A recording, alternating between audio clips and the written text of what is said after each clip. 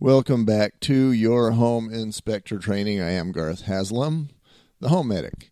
We've already covered in this segment the concept of ice damming. You want to make sure that you listen carefully to that segment because as a home inspector, one of the primary things you're going to want to know is roofing generally and ice damming specifically. Now, if you live in Houston, that may be less of an issue, but for the rest of us, you've got to know your ice damming so that you can communicate that along. Now, another couple of subjects that also apply to any home, regardless of whether you got asphalt shingles, metal shingles, shake shingles, whatever it is, we've got some other subjects that apply across the board. We're going to talk about each of those. The first one of those is trees, and the second one is interfaces and flashing.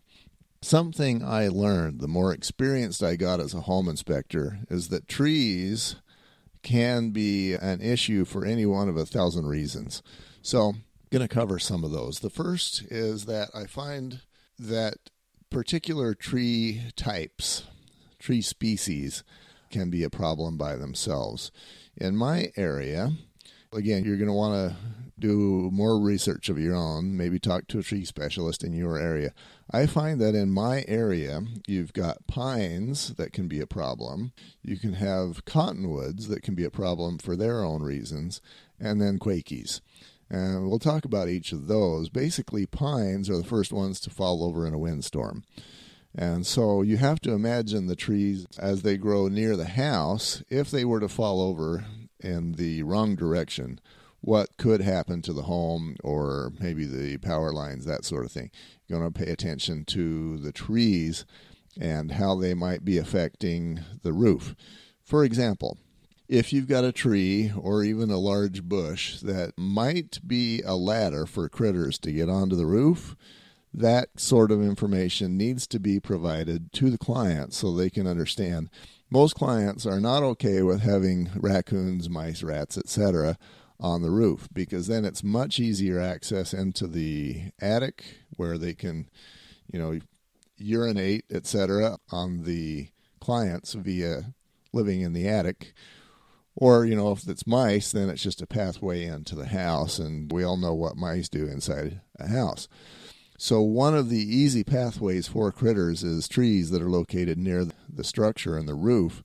So you're going to want to make sure that the client is very much aware that that's a ladder and that they need to trim. Now, my experience is that I actually saw a cat jump. It looked like about 3 feet-ish from a branch to the rain gutter of a house. And, if a cat can do it, there's lots of things that can do it. Raccoons maybe, etc. Mice are very good at jumping. So have that be on your radar as you're going around the home explaining to the buyers what's going on with the house. Trees also, if they're close to the house, they can scrape the shingles. That's not good.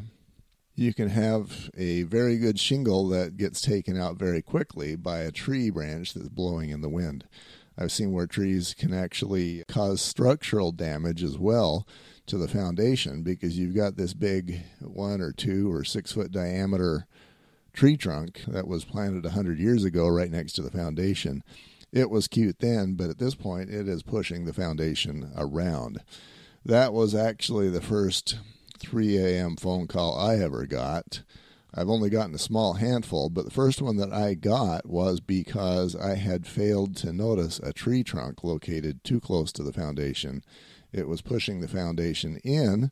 The buyer was not with me, so he calls me a few days later and says, you missed that, and then there was hell to pay.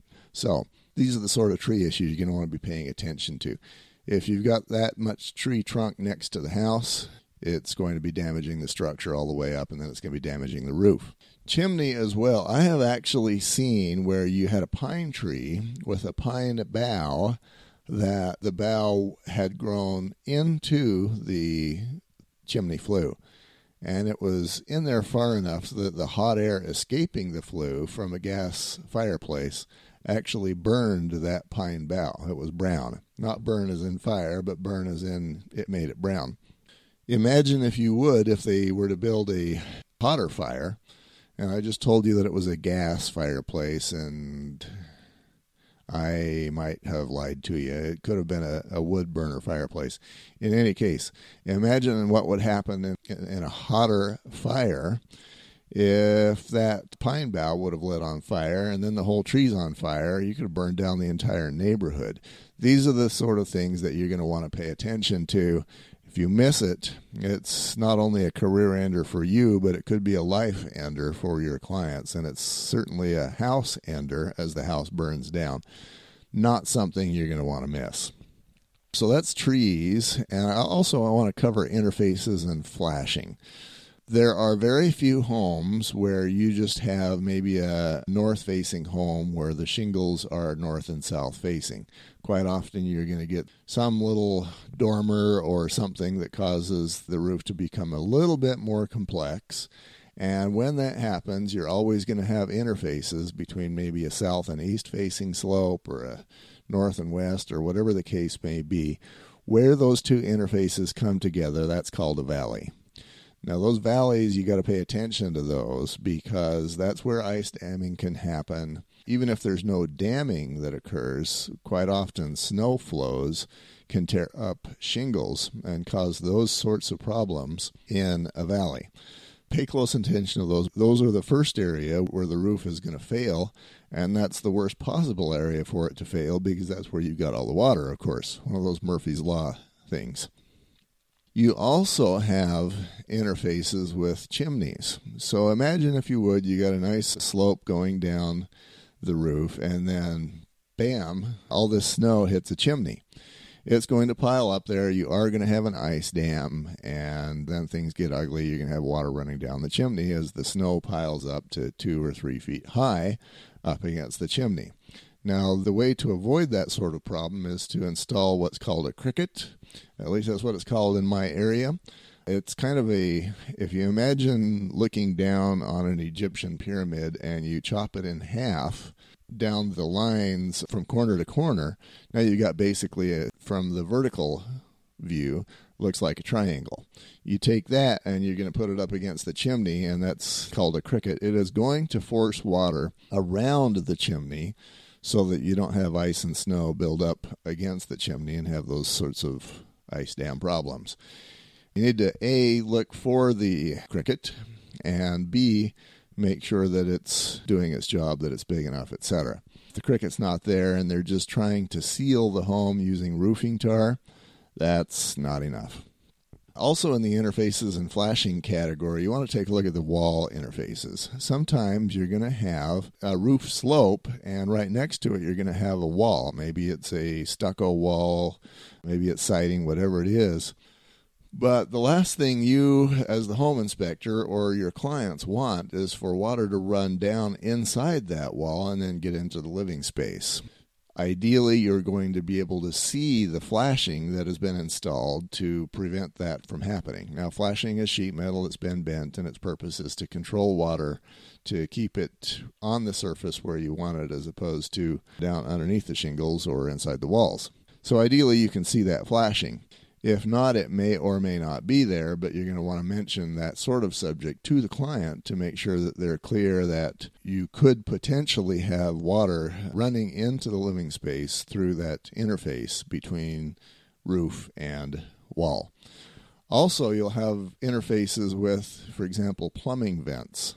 And to give you just a little bit of background on plumbing vents, sometimes they'll be 2 inches in diameter, sometimes they'll be 3. It depends on what you're venting. But the concept is, and you're going to need to explain this to your clients, that if you pour water into a sink or into a toilet sewer line, it's already full of air. So in order for water to go in, the air's got to go out somewhere, and that's the purpose of the plumbing vent. Those vents, of course, need to be above the snow and ice line without being so high that they're going to be broken off by the snow and ice. So you generally like to see those about 12 to 15 inches out of the roof. Quite often you'll see one that's maybe 2 or 3 inches and it's going to get covered, and it also can get water into it. That's less of an issue because if water gets into it, that's just a sewer line and it'll go to the sewage system. So that's less of an issue, but it will cause the plumbing to gurgle because the air can't escape. Alrighty, for more information, homemedicusa.com and, of course, nachi.org. If you have other questions, you can always give me a buzz or send me an email, garth@homemedicusa.com. Good to have you on board. Go out there, serve people well, take care of them, respect them, make me proud.